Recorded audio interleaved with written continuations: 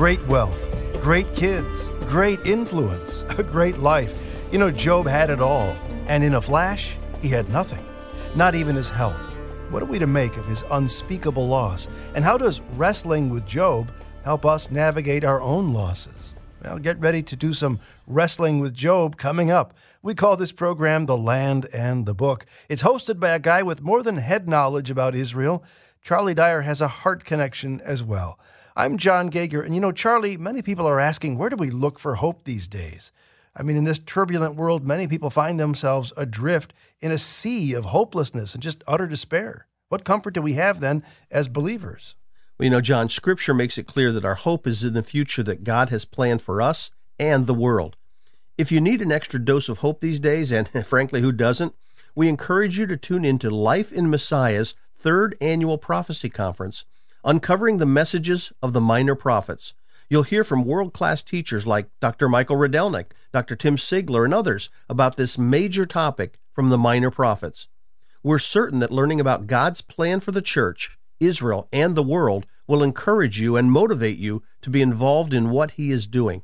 Now, to sign up for this free live streaming event, all you have to do is visit lifeinmessiah.org. Click on the Moody Radio logo and sign up.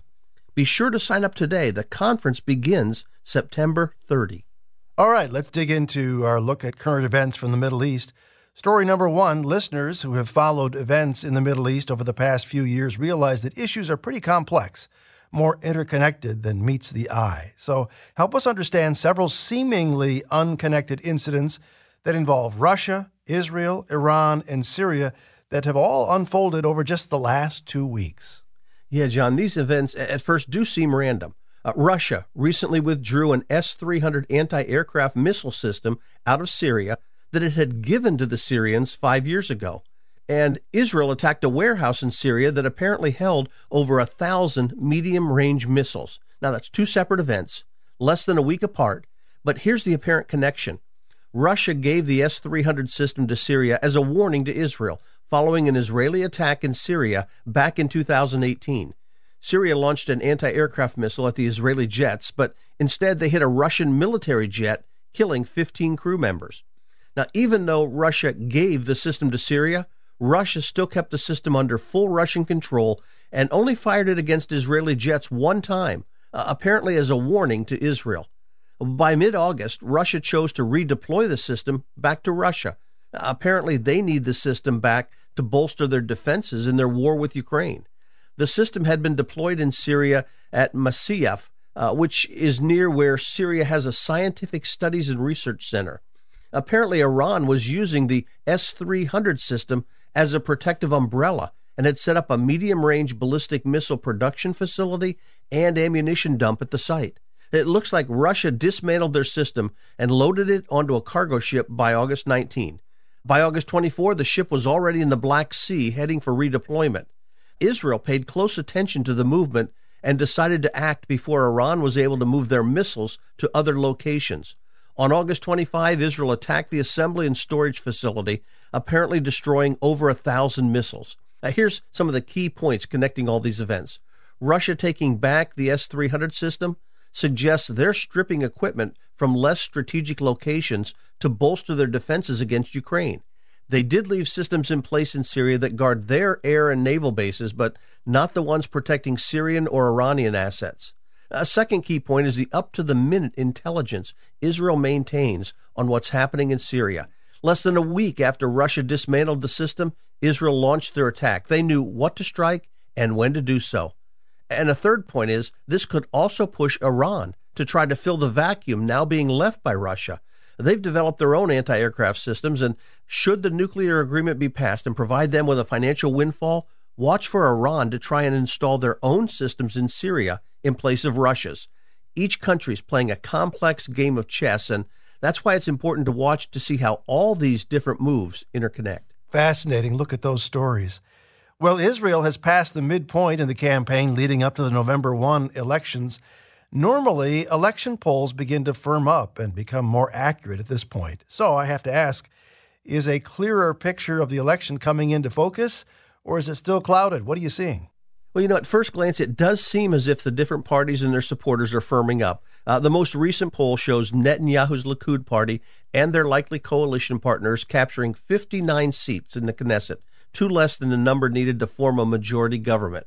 However, those same polls show Lapid's Yesh Atid party and their likely coalition partners only capturing 55 seats. The remaining 6 belong to the Arab Joint List, which has never joined any coalition in the past. Now, all this suggests another struggle to form a working government, but there are a few signs suggesting the polls might not be as accurate as past ones at this point in the election cycle. One issue is the growing polarization of the electorate. The right-wing religious Zionism and Otzma Yehudit parties have agreed to run as a joint list, and the polls show them going from 6 seats in the last election to as many as 12 seats in the upcoming election. Basically, the electorate in Israel is moving further to the right over time. Now, part of that movement is at the expense of the Zionist Spirit Party, the old Yamina party of Prime Minister Naftali Bennett. They're now expected to drop below the threshold needed to have any members in the Knesset, though, in fact, their party is saying, don't count us out yet. They believe that they're going to regain those seats. The far-left Meretz party chief called the Arab Joint List, the ones who've never been part of a government, a legitimate partner for a ruling party. Now, that could place Meretz too far to the left for other parties in the current government, and they may be unwilling to join with them in a coalition. Another poll predicts an all-time low Arab turnout in the election. That could cause Arab representation in the Knesset to dwindle, and the parties picking up the additional seats could very well be those on the right. So watch for all the parties now to begin focusing on a get-out-the-vote campaign to try and get as many of their supporters as possible to the polls on Election Day. The election does have the potential of shaking up the political deadlock that's gripped Israel's government for the past several years. You're listening to The Land and the Book from Moody Radio with our host, Dr. Charlie Dyer. We're looking at current event stories based in the Middle East. Just over a week ago, Libya experienced several days of extreme violence in the capital. What caused this recent flare-up, and is the country moving closer to elections, or are we moving toward a renewed civil war? Yeah, 32 people were killed, hundreds injured, in what's been called the most serious fighting there in years. Now, it was caused when the rival prime minister, chosen by the legislature, tried to force his way into the Libyan capital of Tripoli and take control of the government from the interim prime minister and his UN-backed Government of National Unity. Well, eventually the rival prime minister was unsuccessful and he was forced out of the capital. But during the clash, both sides engaged in indiscriminate shelling in civilian populated areas, and 6 hospitals were hit. Now, the concern right now is the country could return to full-blown war following nearly 9 months of this political standoff. The only way out of the crisis is to hold national elections. The head of the National Elections Committee announced the end of force majeure, a technical term describing extraordinary circumstances that he says forced Libya to cancel last December's elections. Well, seemingly, that would open the way for new elections to be held. However, Libya's Attorney General says he has information on 3,800 forged ballots from the last election, suggesting they were the result of foreign interference. Well, Libya needs free and fair elections, but it's hard to imagine either side trusting the other right now. And until that happens, Libya remains a powder keg that could again explode at any time.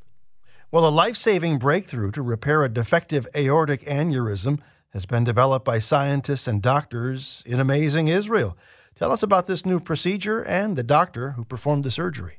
Yeah, this is a fascinating story. Aneurysms are bulges in blood vessels caused by a weakness in the vessel wall that can then cause the vessel to rupture, and an aneurysm in the aortic arch is especially dangerous. Up till now, the main way to repair that kind of an aneurysm involved high-risk, open-heart surgery with potentially serious complications.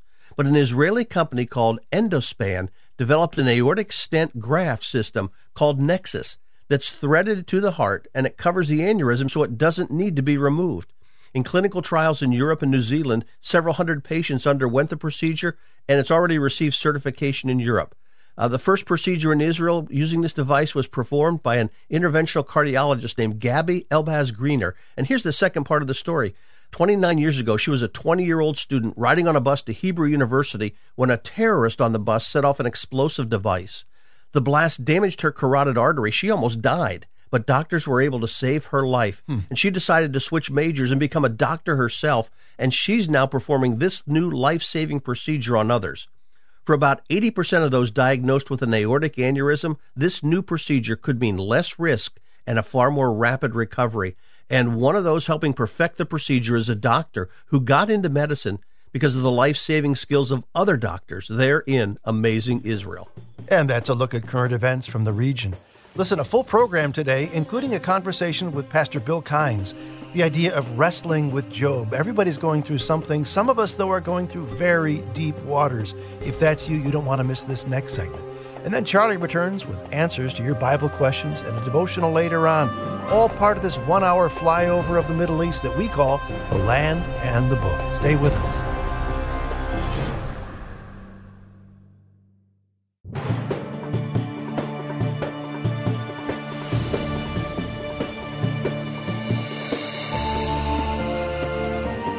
Great wealth, great kids, great influence, a great life. Job had it all, and in a flash, he had nothing, not even his health. What are we to make of his unspeakable loss? How does wrestling with Job help us navigate our own losses?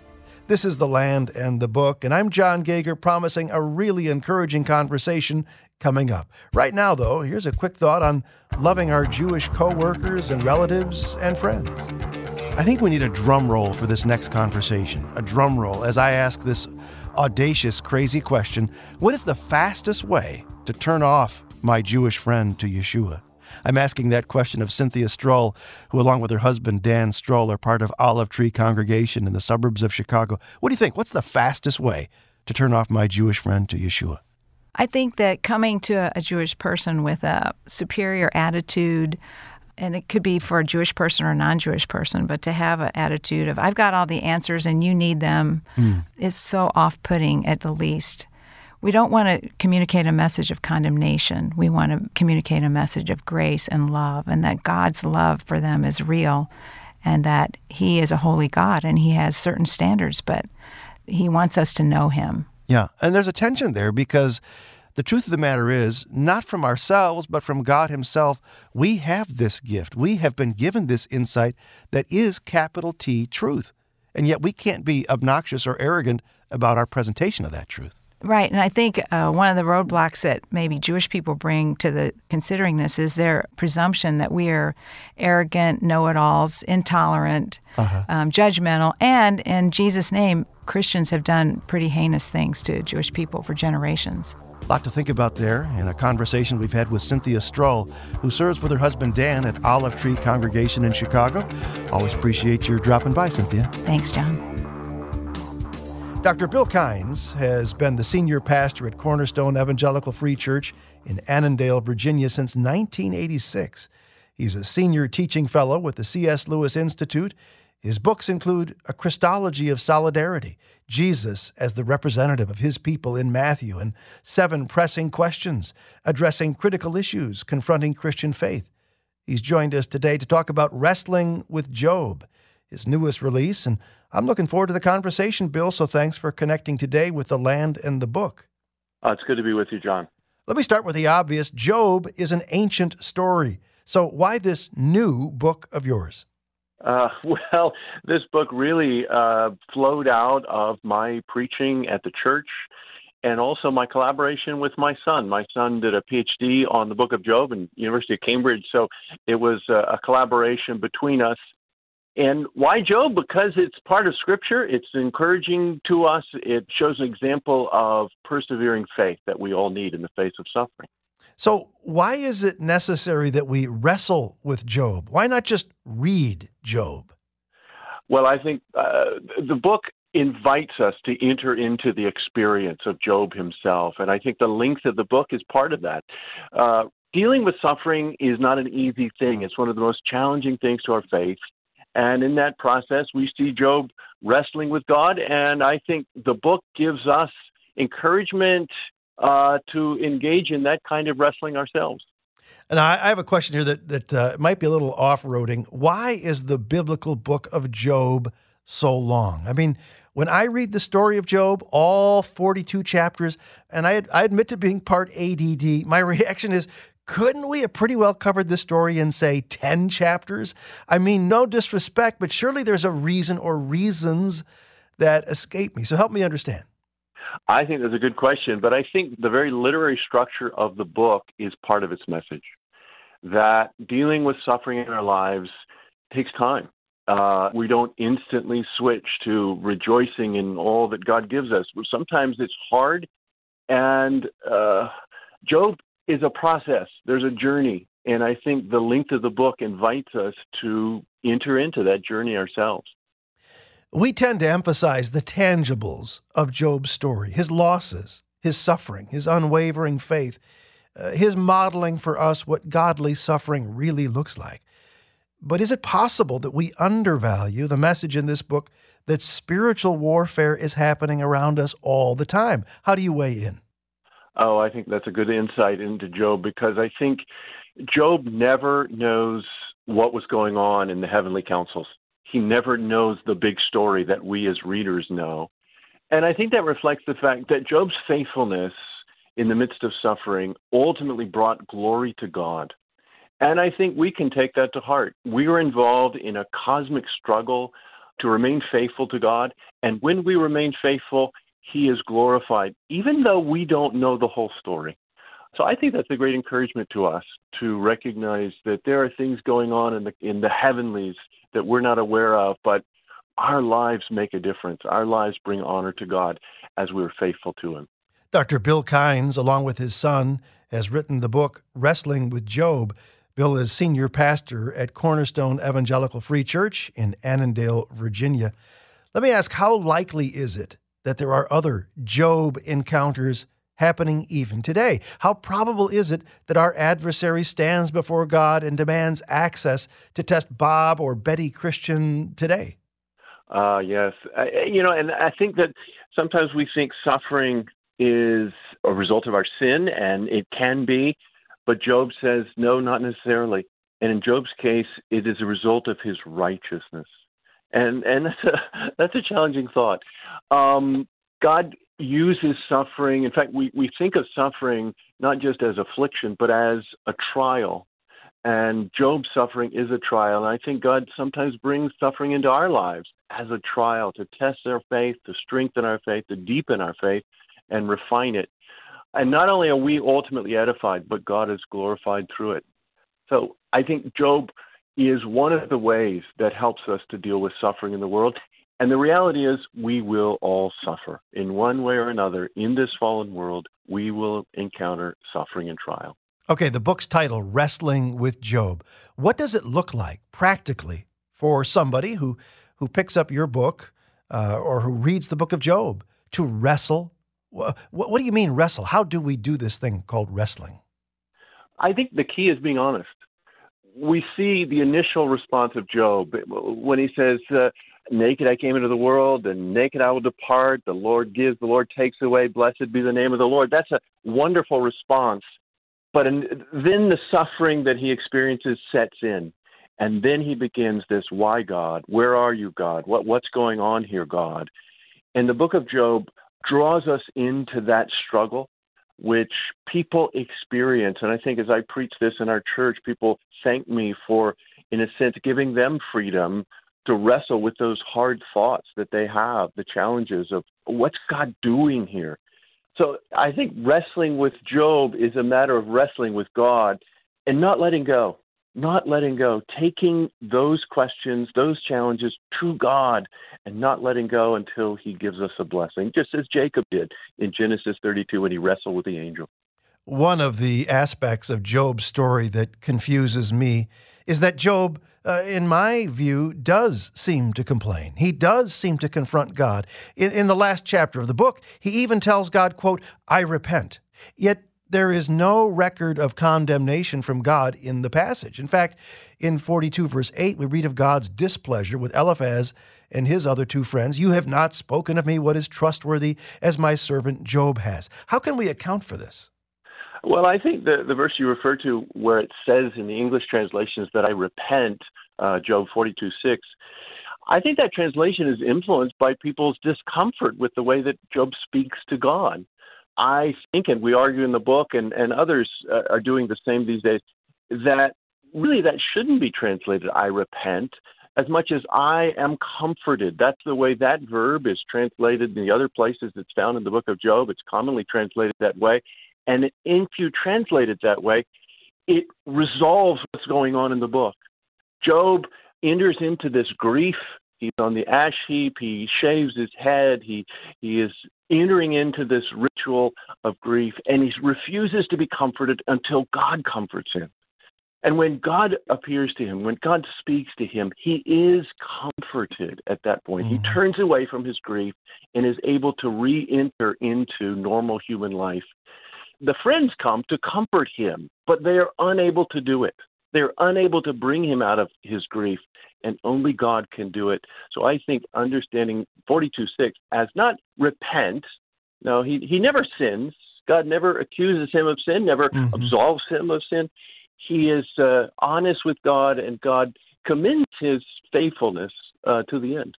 Okay, another point of confusion for me, and here I risk sounding disrespectful toward the Almighty. Ready for this?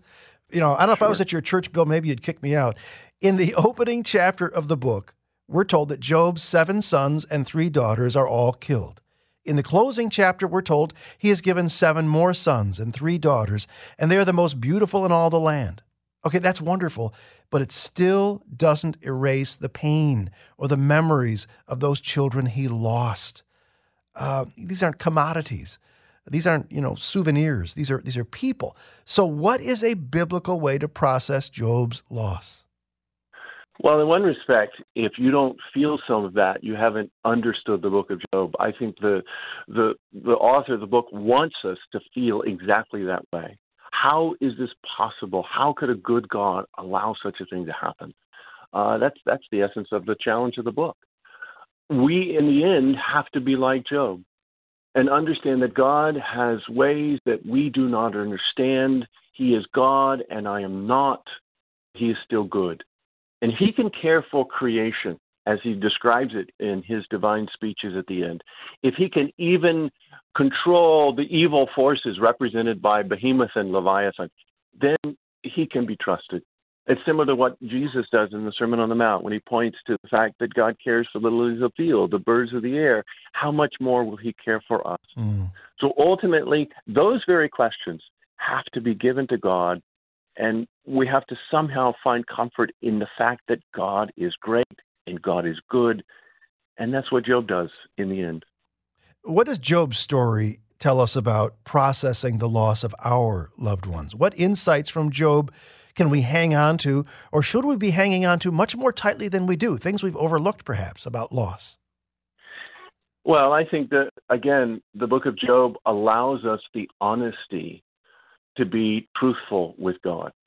And the importance in our relationship with God that it is the true me relating to the true God, and not simply parroting pious phrases, but really getting honest and saying, God, I don't know what's going on here. God, what are you doing? God, I hate this that I'm going through. Please, God.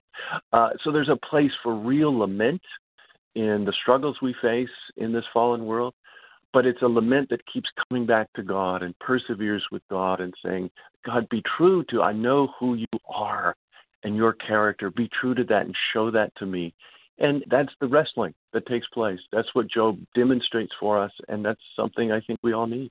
Bill Kynes has written Wrestling with Job and joins us today on The Land and the Book. I'm John Gager, and I confess, Bill, that I deal with something akin to survivor's guilt, or at least a cousin to survivor's guilt. I look at people who are undergoing tremendous suffering, tremendous loss, tremendous hurt, disaster after disaster. And by contrast, my life is Disneyland, and I sort of feel guilty. Speak to me about that very issue. I can relate to what you're saying. I think compared to, especially doing some of the research on this book and hearing the stories of people with chronic pain and tragic circumstances, I feel as though I've had an easy life. I do, as a pastor, share in some of those experiences vicariously as I enter into people's lives. But I think you can't quantify suffering. My suffering, though it may be minor in comparison, is still real to me. We're all going to suffer to some extent. And what may appear objectively as minor suffering can be experienced as major suffering in a person's life. So I think that's part of it. And then part of it is just we need encouragement in our faith to understand how big God is And that's one of the great messages of the book in the divine speeches at the end. He is bigger than we can understand. In fact, a God that we could fully understand would not be worthy of our worship. And I think that's important for us to remember. Well, you make some great points, and I encourage listeners to check out the book Wrestling with Job. We've got a link to that at our website, thelandandthebook.org, thelandandthebook.org. A final word from you, Bill, on suffering and wrestling with Job. Well, thank you for the opportunity to share this. I think it was an encouraging experience for our congregation to go through this journey of the book of Job and to learn a little bit more about the challenge of faith and understanding that God is worthy of our worship regardless of our circumstances. And that's a great way to land this conversation. Thank you, Bill. Coming up next on The Land and the Book, Charlie's answers to your questions. Keep it right here.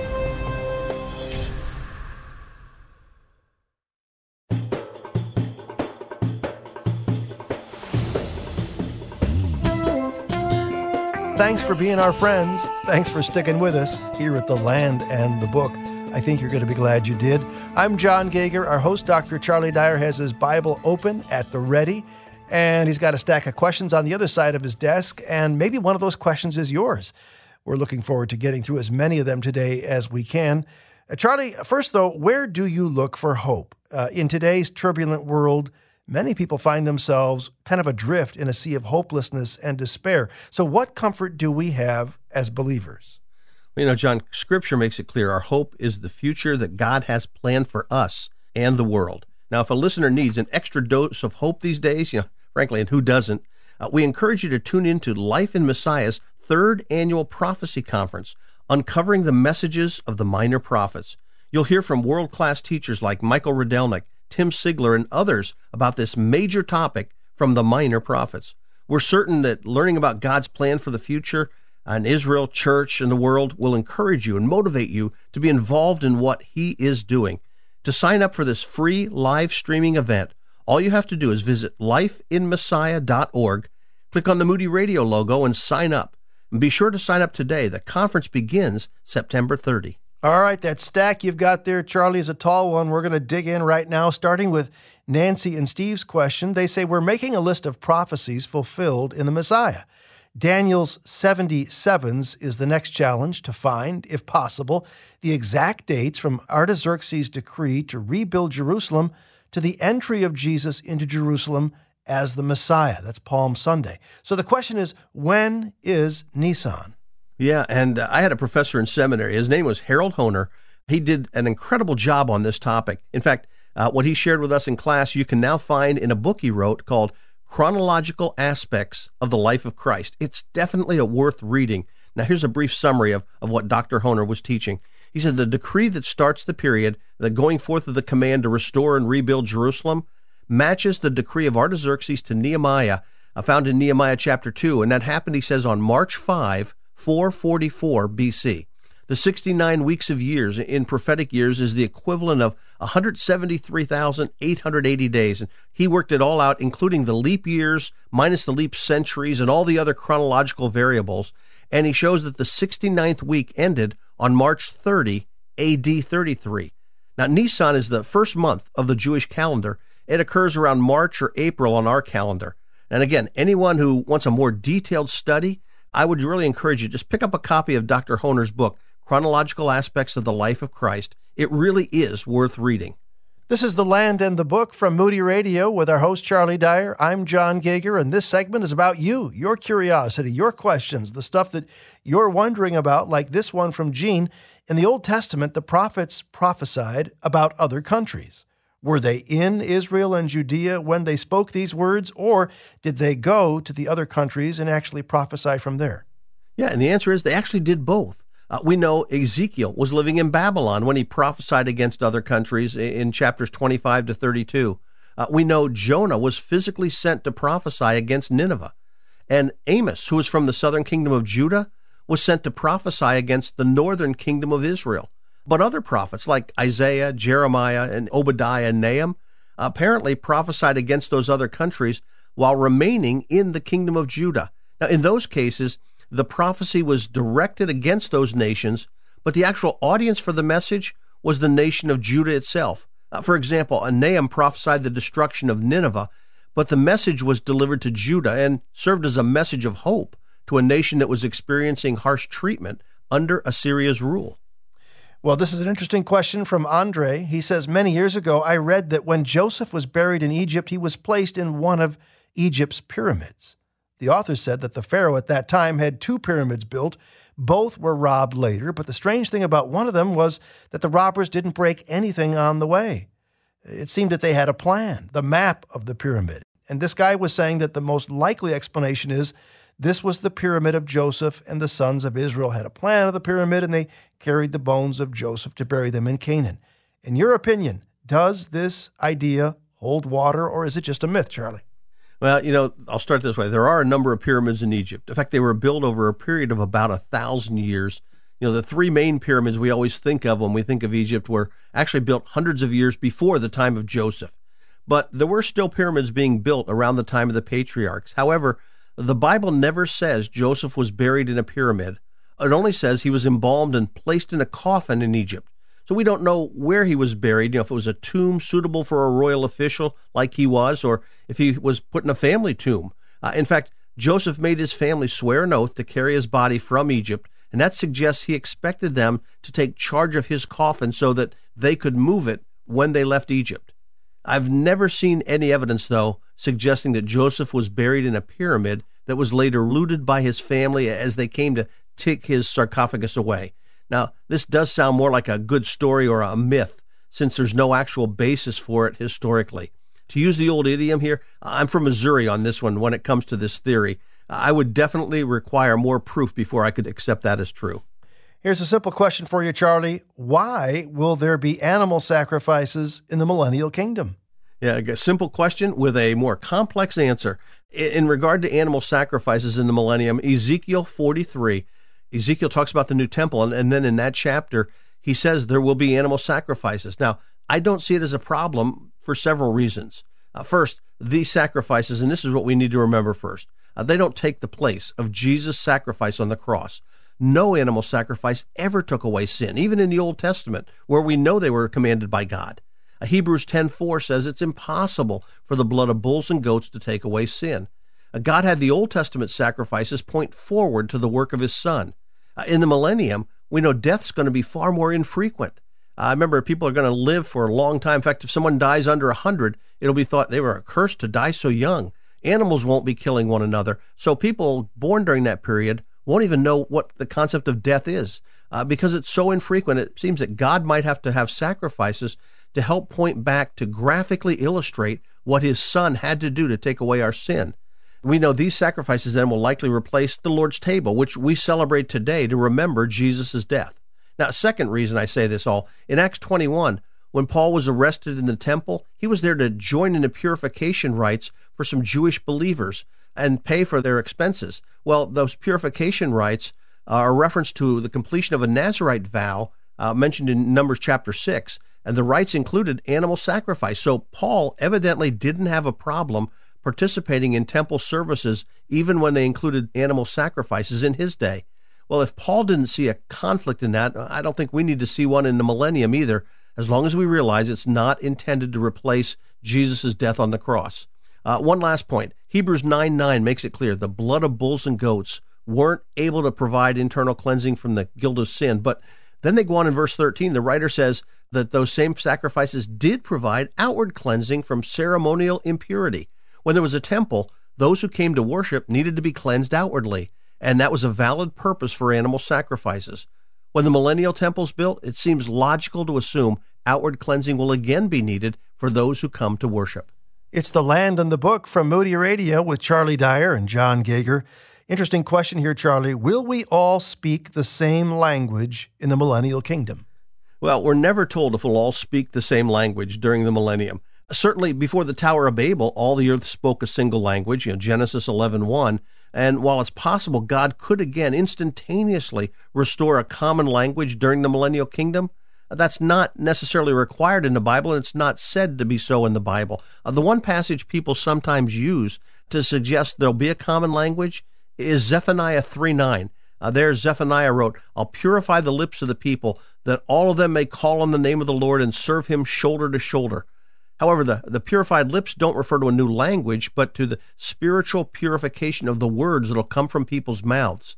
Instead of coarse, godless speech, people will again be calling on the name of the Lord. And in this case, lips are a figure of speech to refer to the entire person. There'll be a spiritual renewal that'll show up in how people speak and what they do as they serve him shoulder to shoulder. But there's no passage that actually says we'll speak one single language. From Exodus 8, verse 10, this question from Lorraine. Why did Pharaoh tell Moses to take the plague of frogs away tomorrow? If the plague was so terrible, why didn't he say to take it away immediately? I never try to miss your program, by the way, she says. Charlie, what about those frogs? Well, it's possible Pharaoh didn't say to remove the plague immediately because, at least up until then, his own magicians had been able to duplicate the miraculous signs performed by Moses. It wasn't until the next plague where these magicians were unable to produce their own copy of the miracle. So perhaps Pharaoh assumed that by delaying the taking away of the frogs, he was making it harder for Moses to claim it was done by the power of God.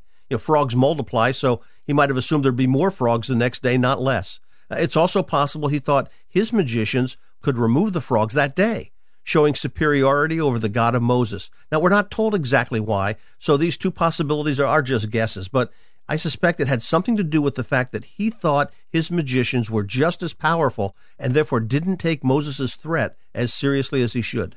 Hey, your question is welcome anytime with a quick email to us at thelandandthebook@moody.edu. You don't want to miss Charlie Dyer's devotional up next. A passage in the Bible, a place in the Holy Land riveted together. It's yours coming up next here on The Land and the Book. Stay with us.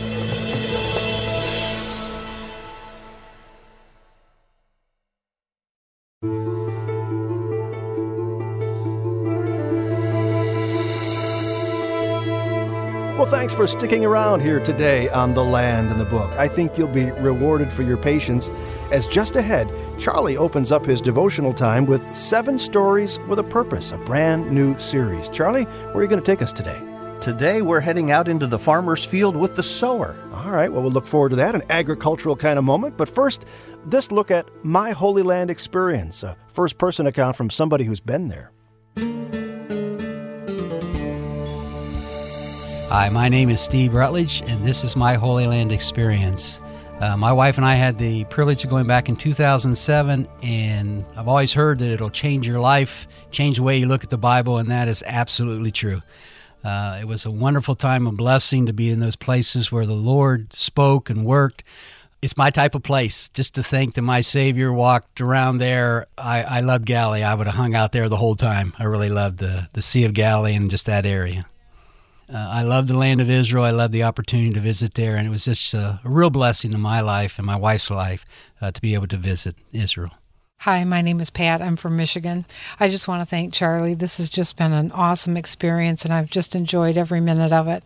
I think the sweetest memory that I'm going to take home is our boat ride on the Sea of Galilee. That was just such a sweet time to have the boat turned off and just be floating on the water and listen to the devotional that you had for us, and to be singing songs together and look around at the hills and the villages. And now I can just close my eyes and picture all those places, and I'm anxious, like everyone else, to get home and read my Bible and look up these places. Thank you. Charlie, a moment ago we mentioned you're beginning today a brand new series you're calling 7 Stories with a Purpose. Yeah, that's right, John. Everyone likes stories. Good communicators know that if an audience starts fidgeting in their seats, the best way to pull them back is to tell a story. Yeah. And the true master of storytelling had to be Jesus. The Bible only records a small fraction of what Jesus said and did, and much of what it records focuses on the stories he told.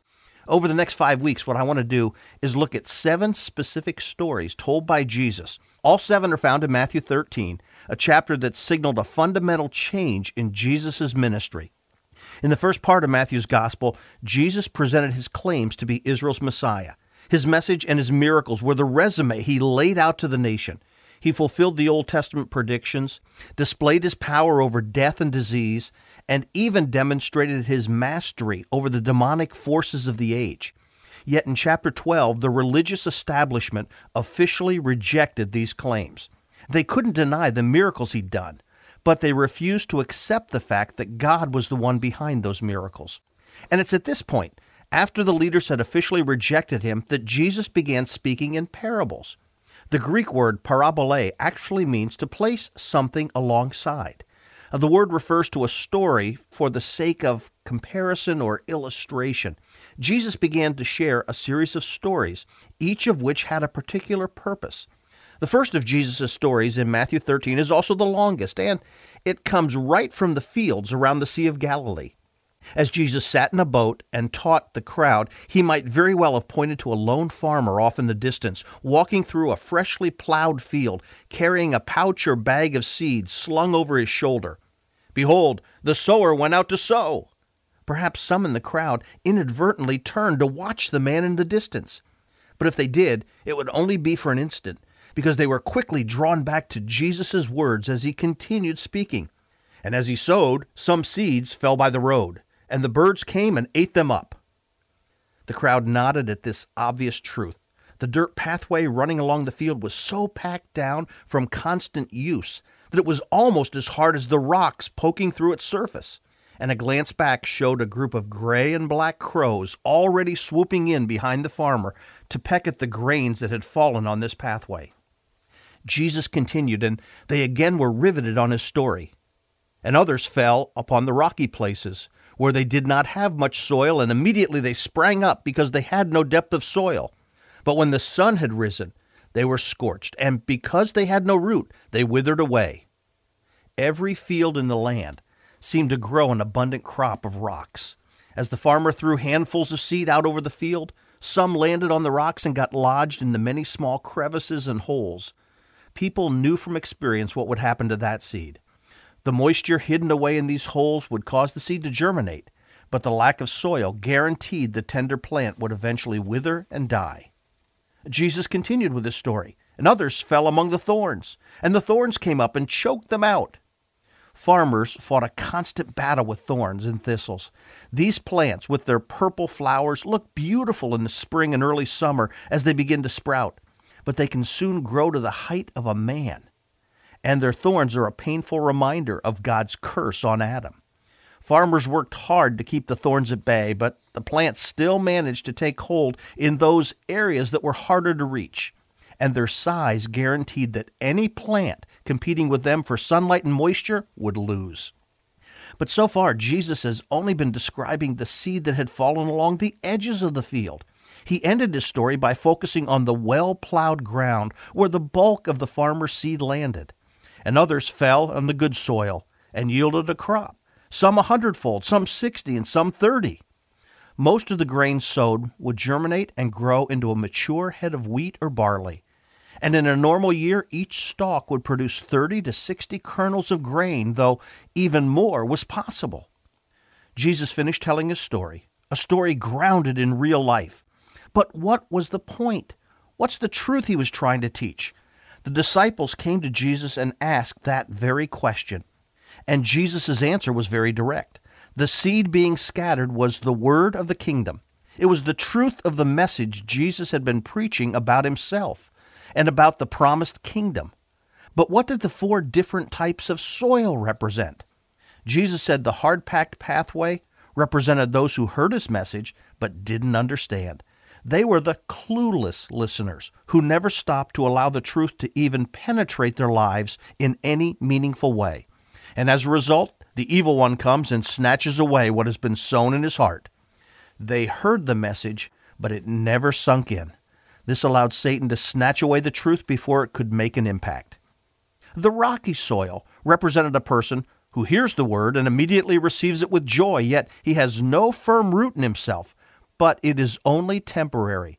And when affliction or persecution arises because of the word, immediately he falls away.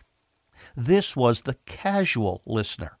The message seemed reasonable, but the person had no spiritual depth, so the truth never took root. And in the end, an easy life proved more important than a transformed life, which might require personal sacrifice. Jesus then revealed that the thorny ground represents a person who hears the word, and the worry of the world and the deceitfulness of riches choke the word and it becomes unfruitful. This was the self-centered listener. The message sounded good and made sense, but ultimately it got crowded out by all the pleasures offered in the present age. Jesus then explained the good soil. It represented the person who hears the word and understands it, who indeed bears fruit. This was the committed listener who heard, understood, and responded to the message Jesus had been sharing. 4 soils, 4 ways to respond to the claims of Christ. And that brings us back to today. Jesus' message is still being proclaimed in the Word, and everyone still has 4 ways they can respond to his message. Some are clueless, while others are casual listeners, afraid to make a commitment. And still others are self-centered, so wrapped up in all that life appears to offer that they're unwilling to let go of anything to follow Jesus. And then there's the good soil, those who hear, understand, accept, and follow. And the question at the end of this day is this: which soil best describes your heart today? The answer holds eternal consequences. Clueless, casual, self-centered, or good soil. Boy, I was taking notes there. Rather sobering, isn't it? Our thanks to Charlie Dyer for sharing that devotional, which is available to hear again when you head to our website, thelandandthebook.org. Have you checked out our Facebook page lately? Always fresh stories there, something to think about. Best way to access our Facebook page is by heading first to thelandandthebook.org and then clicking on the Facebook icon. We do appreciate it when you let the station management know that you listen and that you appreciate the program. Why not drop them an email, send them a card? Thanks for doing that. And thanks for keeping those Bible questions coming. Email us at thelandandthebook@moody.edu. thelandandthebook@moody.edu. That's it for today's broadcast. I'm John Gager, thanking you for listening to The Land and the Book, a production of Moody Radio, a ministry of Moody Bible Institute.